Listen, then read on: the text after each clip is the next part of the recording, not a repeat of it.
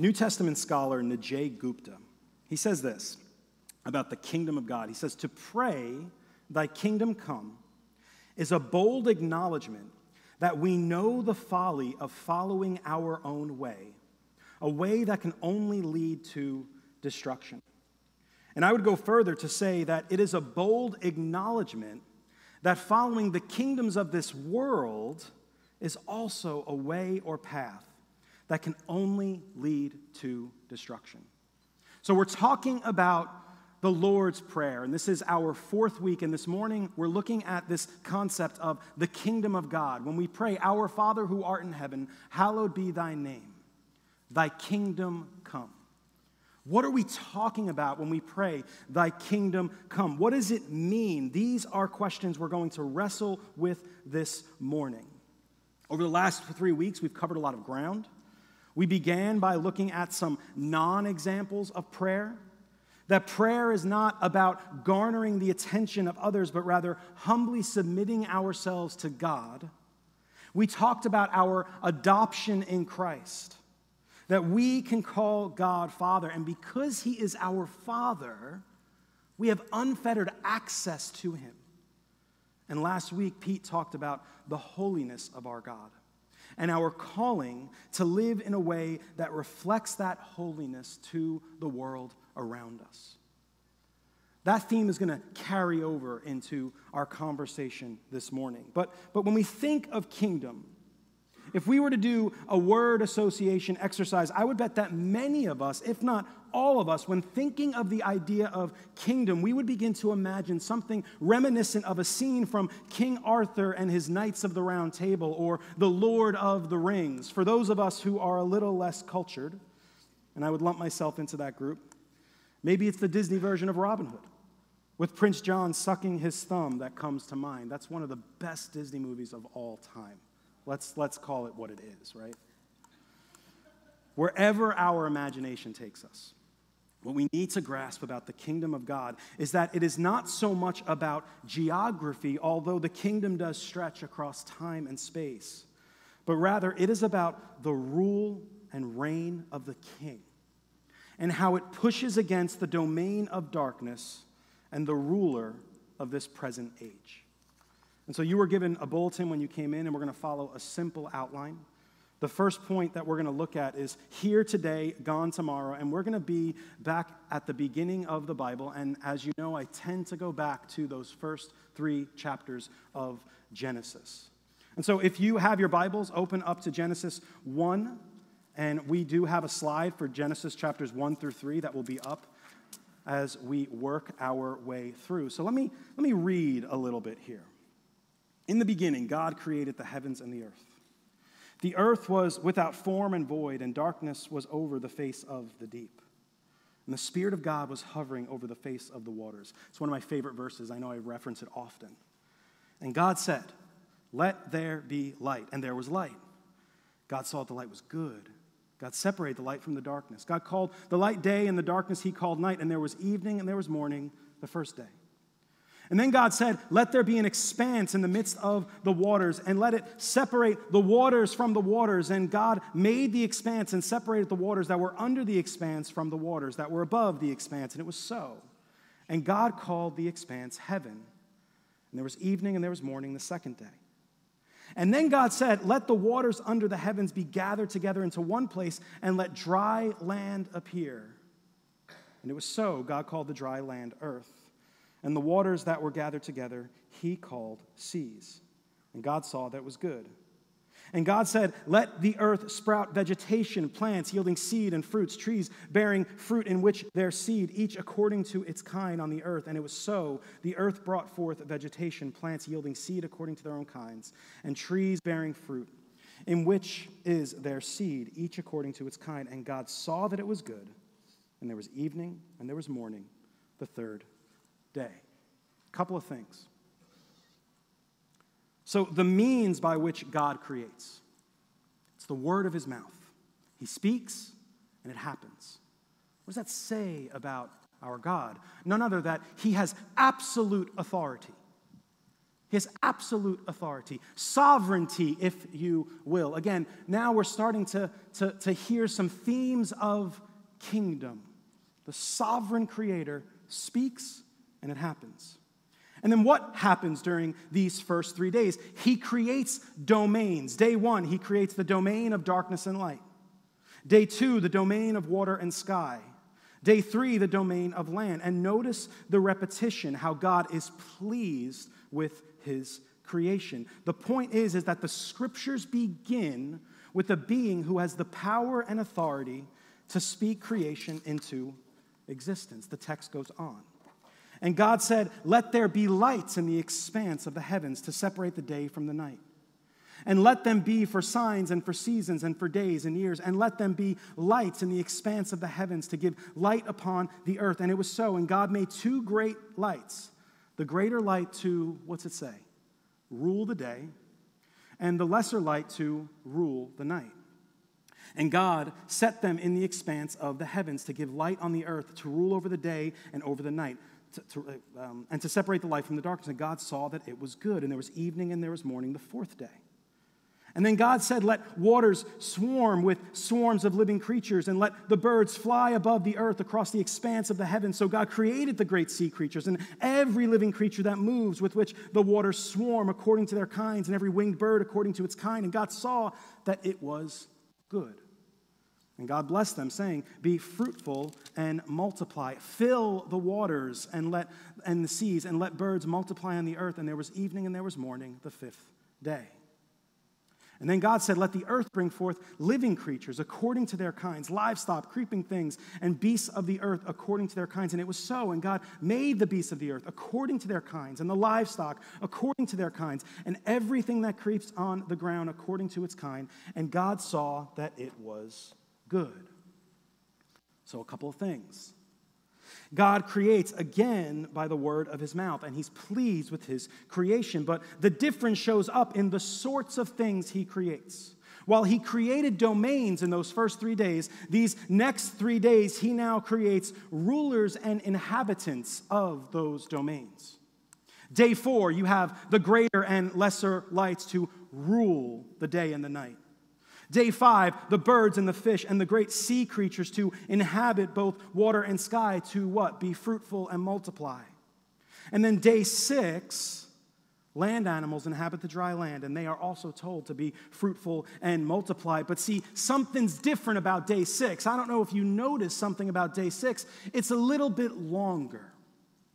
Day 6 has a little bit more information. See, the divine speech of God in verses 26 through 31 seems to overtake, and it deviates from the patterns of days 1 through 5, means that the author wants us to pay a little bit more attention to what's going on. Let's see what's going on in verse 26 of Genesis chapter 1. It says this, "Then God said, 'Let us make man in our image, after our likeness, and let them have dominion over the fish of the sea, over the birds of the heavens, and over the livestock, and over all the earth, and over every creeping thing that creeps on the earth.' And so God created man in his own image.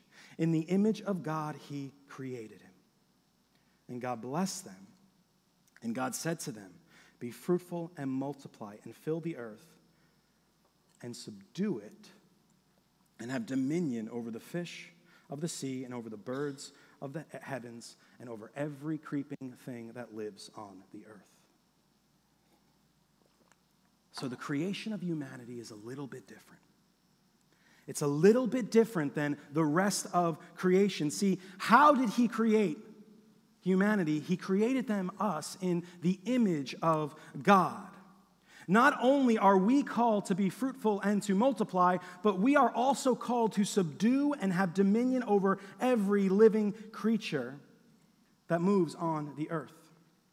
In Genesis chapter 2, verse 15, it says, "The Lord God took the man and put him in the Garden of Eden to work it and keep it." This is priestly language. So not only are we meant to rule, but we're meant to care for creation.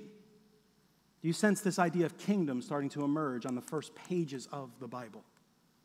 Kingdom is just bubbling up. And then he says this to them in chapter 2. You may surely eat of every tree of the garden, but of the tree of the knowledge of good and evil you shall not eat. So we are given a command to be fruitful and to multiply. We are called to have dominion over creation and to subdue it, but we're also given a law, a restriction. And so what do we see is that God is setting up his kingdom by establishing his rule and reign, which was to be carried out by his people over all the earth. Kingdom jumps off the page at the very beginning.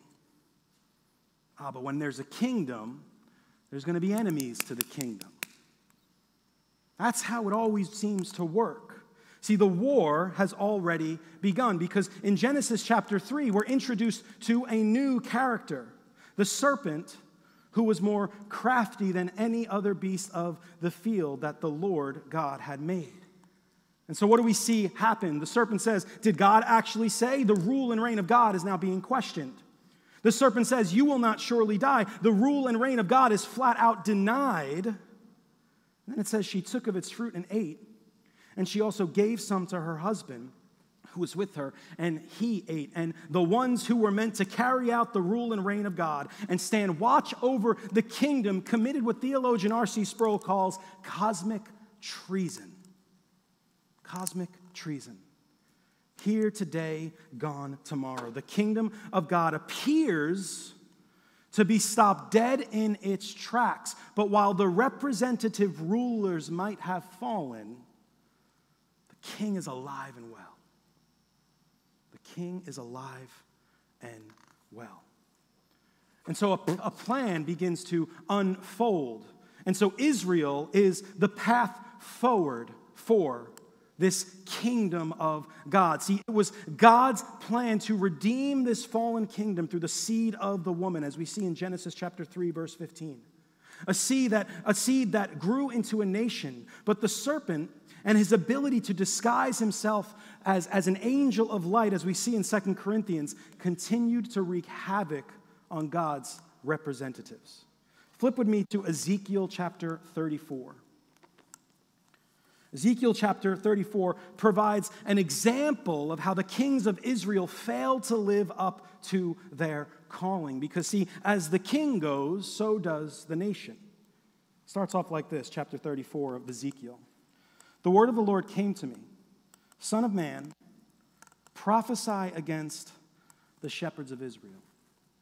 Prophesy and say to them, even to the shepherds, thus says the Lord, shepherds of Israel, who have been feeding yourselves. Should not shepherds feed the sheep? You eat the fat, you clothe yourselves with the wool, you slaughter the fat ones, but you do not feed the sheep. The weak you have not strengthened, the sick you have not healed, the injured you have not bound up, the strayed you have not brought back, the lost you have not sought, with force and harshness you have ruled them. So they were scattered because there was no shepherd, and they became food for all the wild beasts. My sheep were scattered. They wandered over all the mountains and on every high hill. My sheep were scattered over all the face of the earth, with none to seek for them or search for them. Therefore, because of everything I just said, you shepherds, hear the word of the Lord. As I live, declares Yahweh God, surely because my sheep have become a prey, and my sheep have become food for all the wild beasts, since there was no shepherd, and because my shepherds have not searched for my sheep, but the shepherds have fed themselves and have not fed my sheep. Therefore, you shepherds, hear the word of the Lord. Thus says the Lord God, behold, I am against the shepherds. I will require my sheep at their hand and put a stop to their feeding, the sheep. No longer shall the shepherds feed themselves. I will rescue my sheep from their mouths. They may not be food for them. A couple of things that pop out as we look through that passage. See, shepherds and sheep are ways of describing kings and their subjects. We see this throughout the Old Testament. We see this actually portrayed in the New Testament as Jesus is described as the good shepherd. We see this all over ancient Near Eastern culture as well. And the role of a shepherd is to feed the sheep.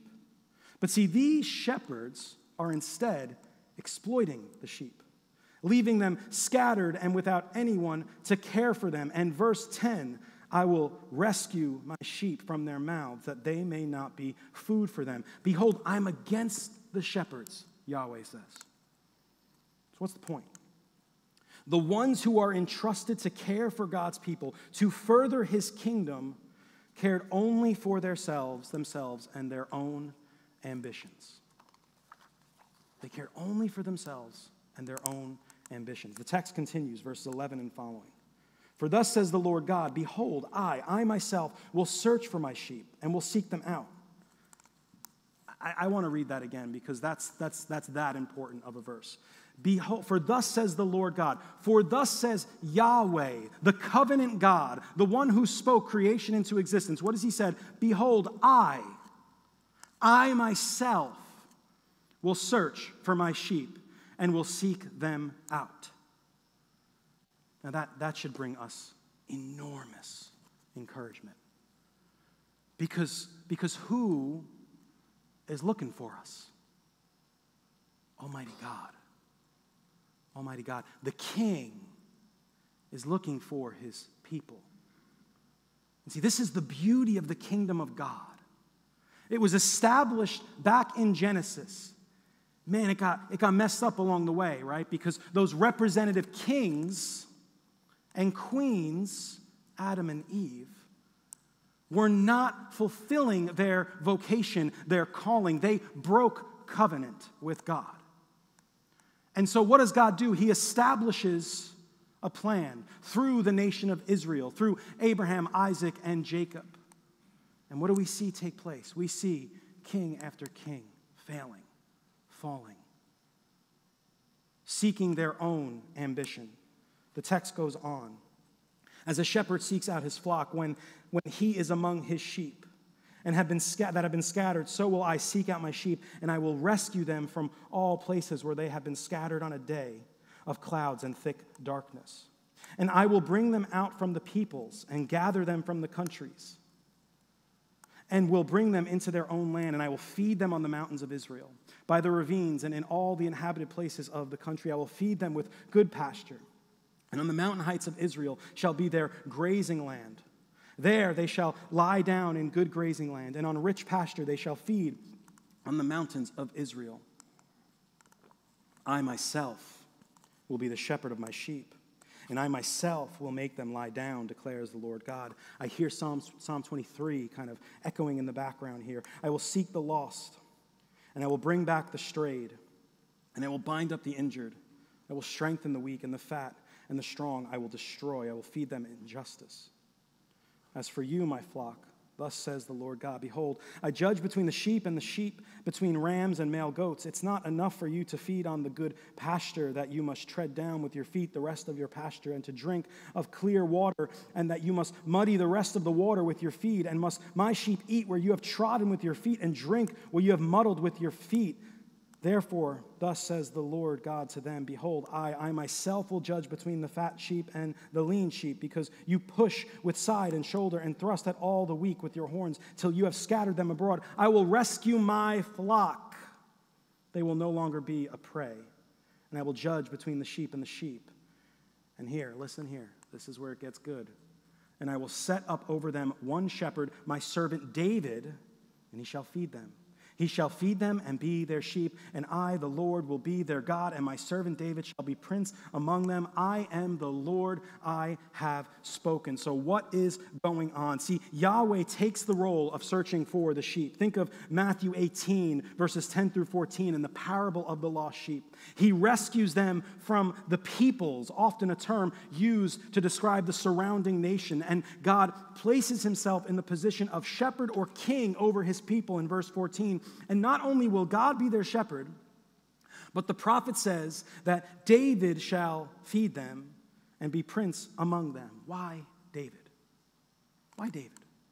Well, 2 Samuel 7 tells us why David. That's where we see the Davidic covenant sort of instituted between God and David. The promise was that the kingdom would be ruled by a king who hailed from the line of David. But see, Ezekiel does something interesting here. He seems to indicate that the ruler would also hail from heaven itself.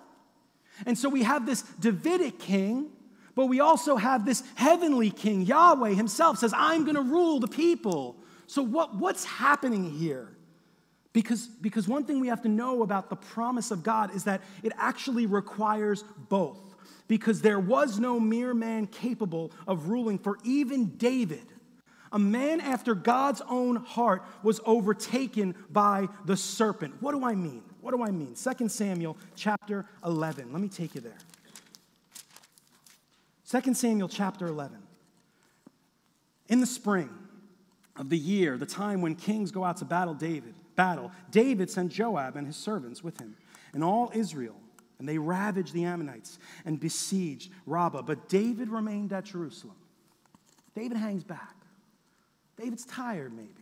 Long week. We've all had them. And it happened late one afternoon when David arose from his couch and was walking on the roof of the king's house. And this is where it gets interesting. It says that he saw from the roof a woman bathing. He saw from the roof a woman bathing, and the woman was very beautiful.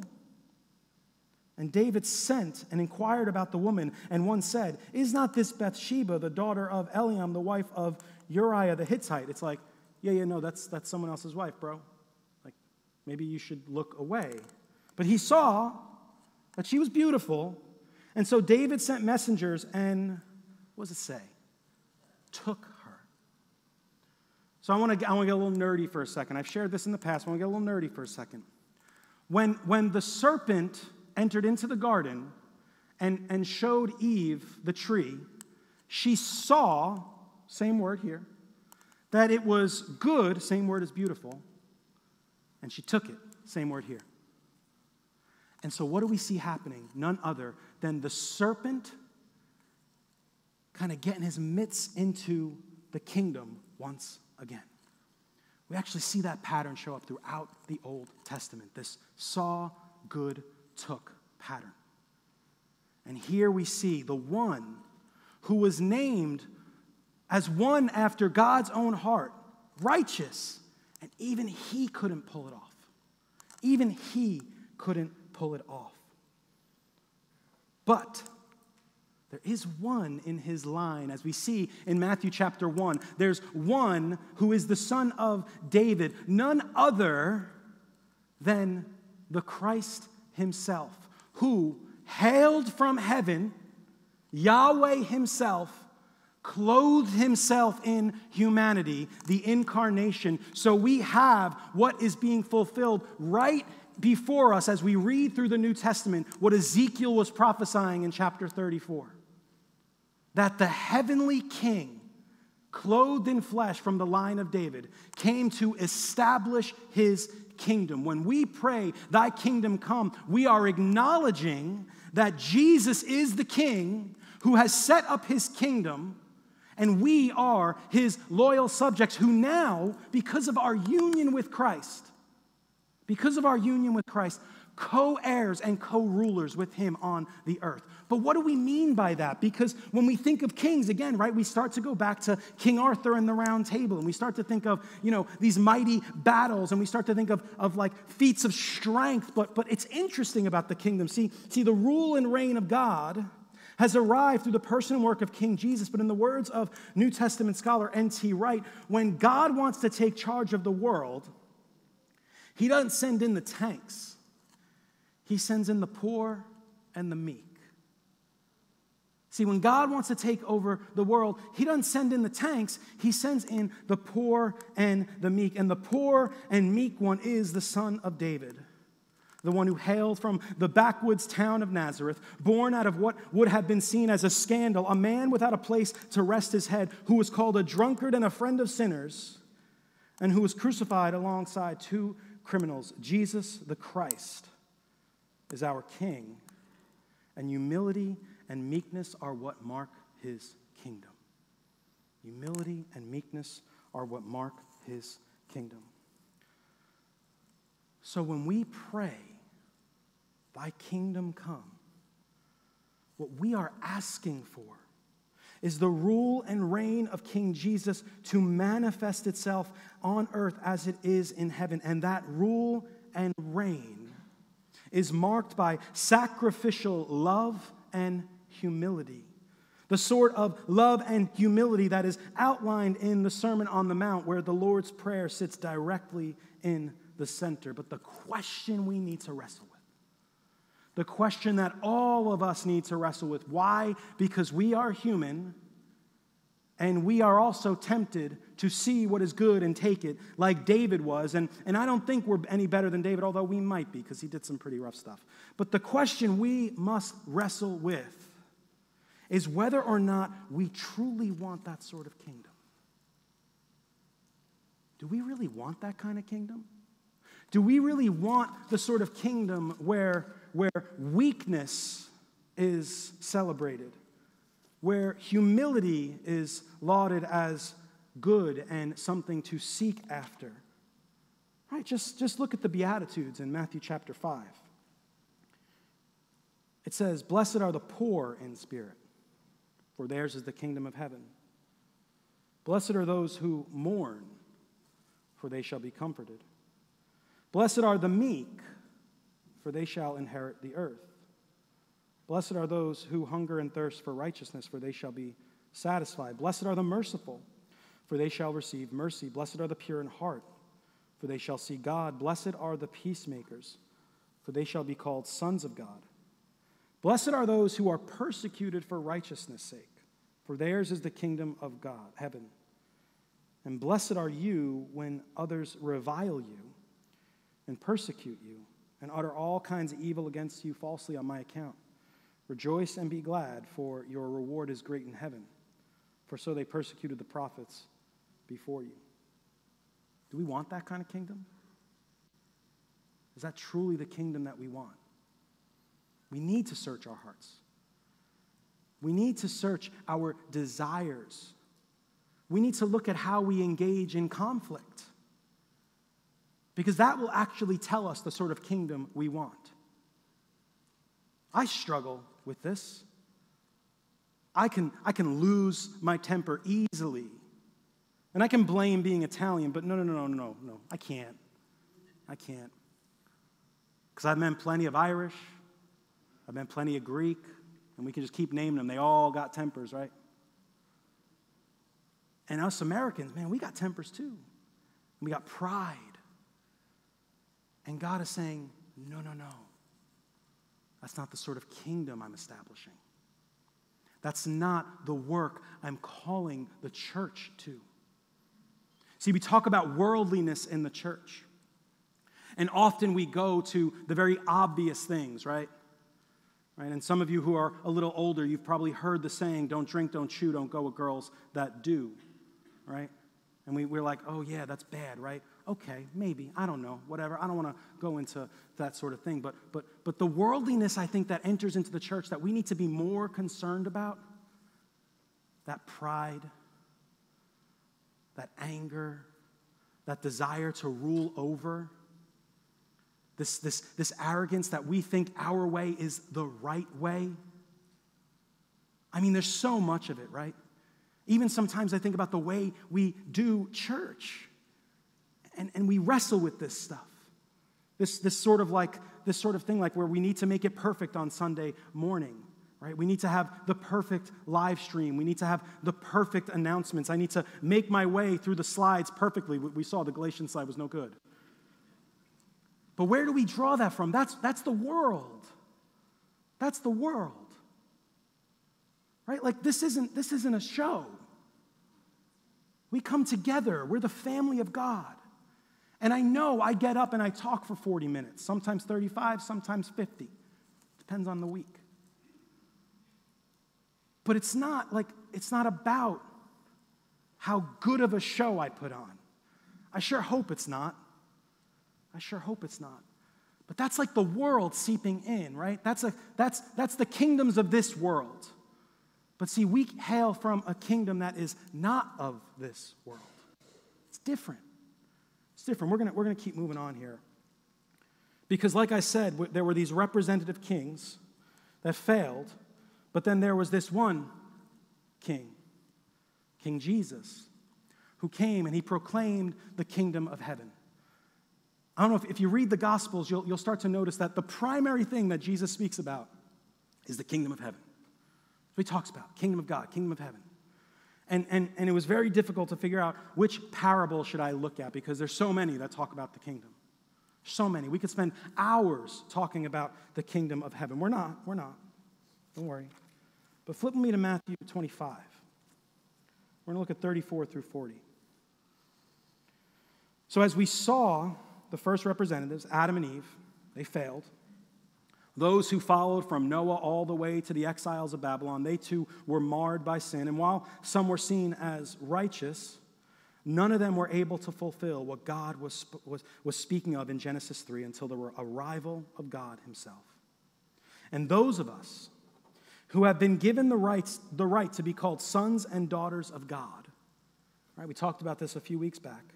We have been gifted with an inheritance. But see, the thing about inheritance, which I think we often forget, is that when you're gifted an inheritance, you also have a responsibility to care well for that inheritance, to use it wisely, to care for it in the way that it was given to you. And so turn with me, like I said, to Matthew 25, verses 31 through 40, and I'm just going to read. It says, "When the Son of Man comes in his glory, and all the angels with him, then he will sit on his glorious throne. Before him will be gathered all the nations. And he will separate people one from another as a shepherd separates the sheep from the goats." That shepherd language starts to pop up again. "And he will place the sheep on his right, but the goats on the left. And then the king will say to those on the right," listen what he says. Listen what he says. He says, "Come, you who are blessed by my Father, inherit the kingdom prepared for you from the foundations of the world." Why? Why do you inherit the kingdom? Well, because I was hungry and you gave me food. I was thirsty and you gave me drink. I was a stranger and you welcomed me. I was naked and you clothed me. I was sick and you visited me. I was in prison and you came to me. Then the righteous will answer him, saying, "Lord, what are you talking about? When did we see you hungry and feed you, or thirsty and give you a drink? When did we see you a stranger and welcome you, or naked and clothe you? And when did we see you sick or in prison and visit you?" Like, what are you talking about? Like, I don't remember. And the king will answer him, "Truly I say to you, as you did it to one of the least of these my brothers, you did it to me." So notice a couple things. Notice the sheep, and notice who speaks. It's the king. The king is speaking. And he actually issues a command. He commands the sheep, inherit the kingdom. Inherit it. It's actually an imperative. That's the kind of verb is being used here. It's a command verb. And then he gives us the reason why. There's this little word "for." When you see the word "for," that's grounding the command. That's kind of giving the reason behind. See, the main point is inherit the kingdom. And now he's going to explain why. Why? And what are the reasons? Because of how the sheep cared for the people in this world. How the sheep engaged the effects of sin and brokenness in this world. Notice where the rule and reign of God takes its loyal subjects.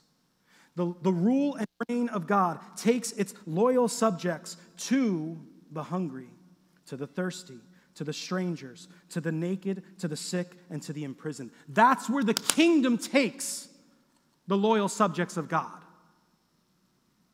That's where it takes us. Are you catching that? See, the point is that the kingdom of God, his rule and reign, it moves towards the effects of sin and evil with grace, kindness, and truth, so that when we pray, "Thy kingdom come," what we are asking for is that very movement. And the means by which God is making that very move is through, wait for it, his people. His people. See, Jesus took those initial steps, right? First, through his incarnation.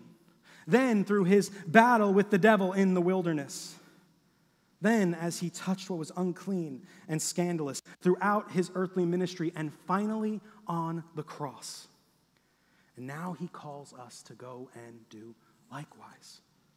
The kingdom of God moves toward the effects of sin and evil in this world with grace and kindness and truth.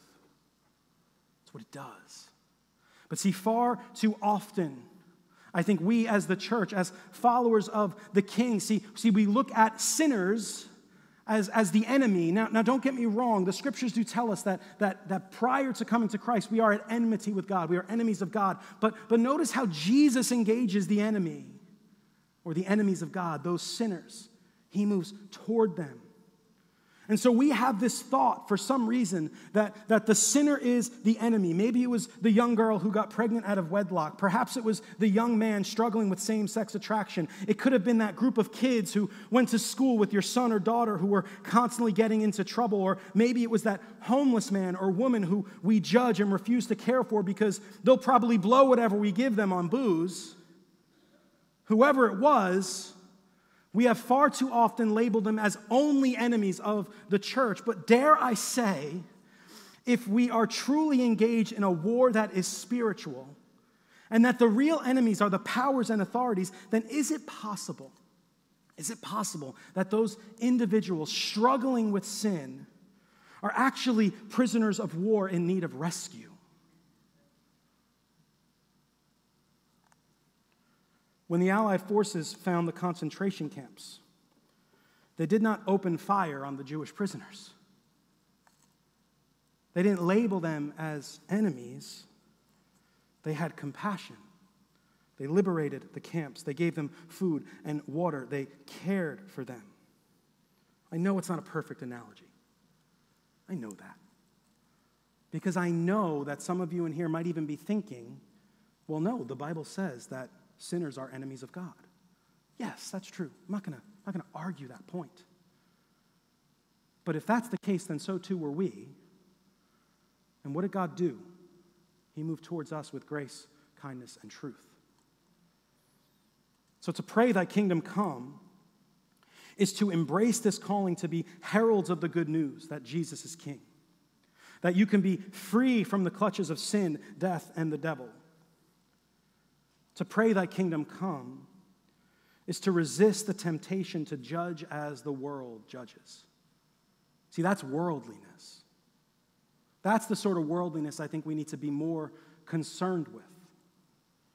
To pray thy kingdom come is to put on humility, peace, holiness, and to do the very thing we see laid out for us in Matthew 25.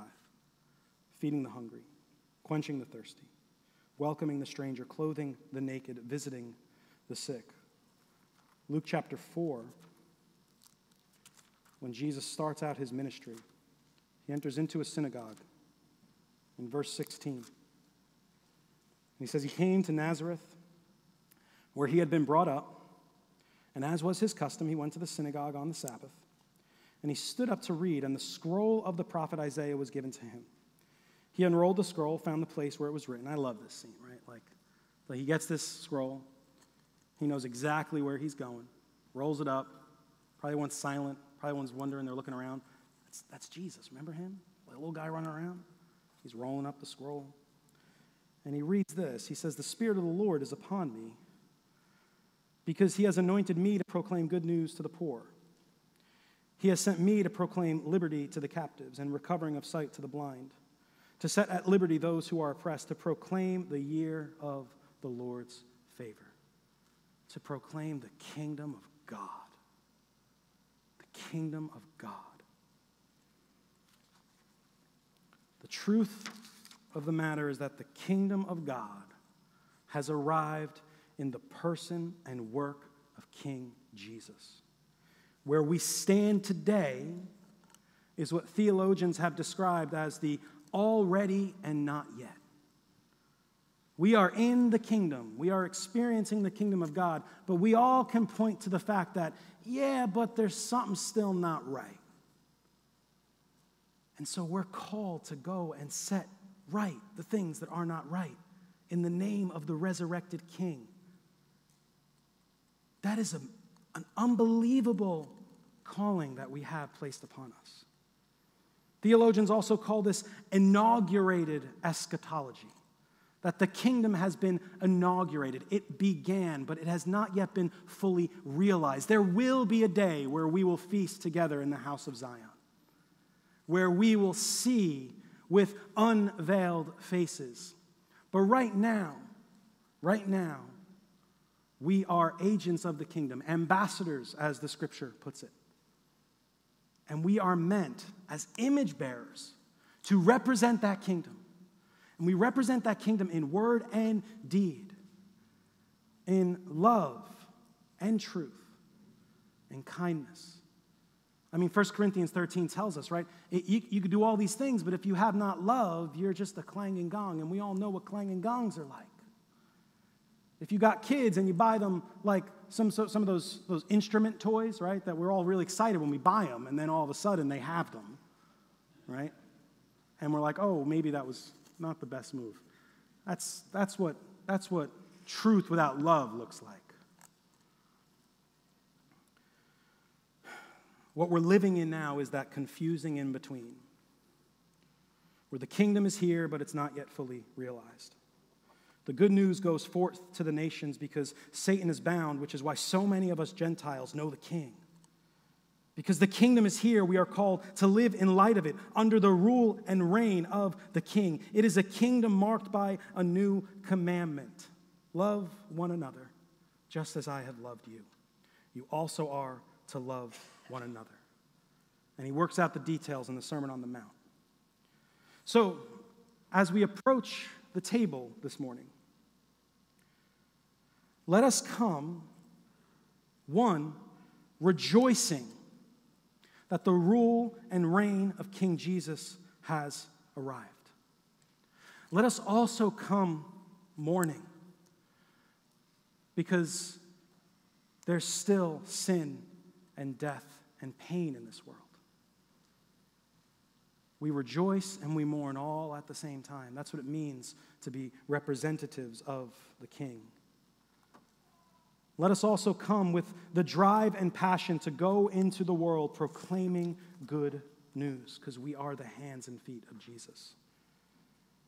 And so, as a word of hope in the midst of the chaos that is our world, as kingdom ambassadors, as kingdom representatives, what we have to look forward to is in Revelation chapter 21, where it says, "Then I saw a new heaven and a new earth. For the first heaven and the first earth had passed away, and the sea was no more. And I saw the holy city, the new Jerusalem, coming down out of heaven, God prepared as a bride adorned for her husband. And I heard a loud voice from the throne saying, 'Behold, the dwelling place of God is with man. He will dwell with them, and they will be his people, and God himself will be with them as their God.'" And check out what happens. Check out what he does. "He will wipe away every tear from their eyes, and death shall be no more. Neither shall there be mourning, nor crying, nor pain anymore, for the former things have passed away." And he who is seated on the throne said, "Behold, I am making all things new." That's good news, Redeemer. That's what we mean when we pray, "Thy kingdom come." It started in its seed form in Genesis, and it comes to its fulfillment and flourishing in Revelation 21. In the meantime, we do the work of the kingdom. We love God, we love neighbor. We proclaim the good news. We serve the weak, the poor, the marginalized, the oppressed. And we do it all heralding the kingdom and the King who's seated on the throne. Let's pray. Father in heaven, we love you so much. We love you and we thank you so much that you are our King. You are a good King. Lord, teach us the way of the kingdom. Teach us that it is not about might and power, but rather it is about meekness, humility, sacrifice, and love, kindness and truth. Lord, unearth all of that stuff that's in us, Lord God, individually and even as a church. How have we adopted the ways of the kingdom of this world as the body of Christ? Father, help us to love like you loved, to move towards the effects of sin and evil in this world, to see sinners as those who are captive. God, we love you with all of our hearts. It's in Jesus' name we pray. Amen.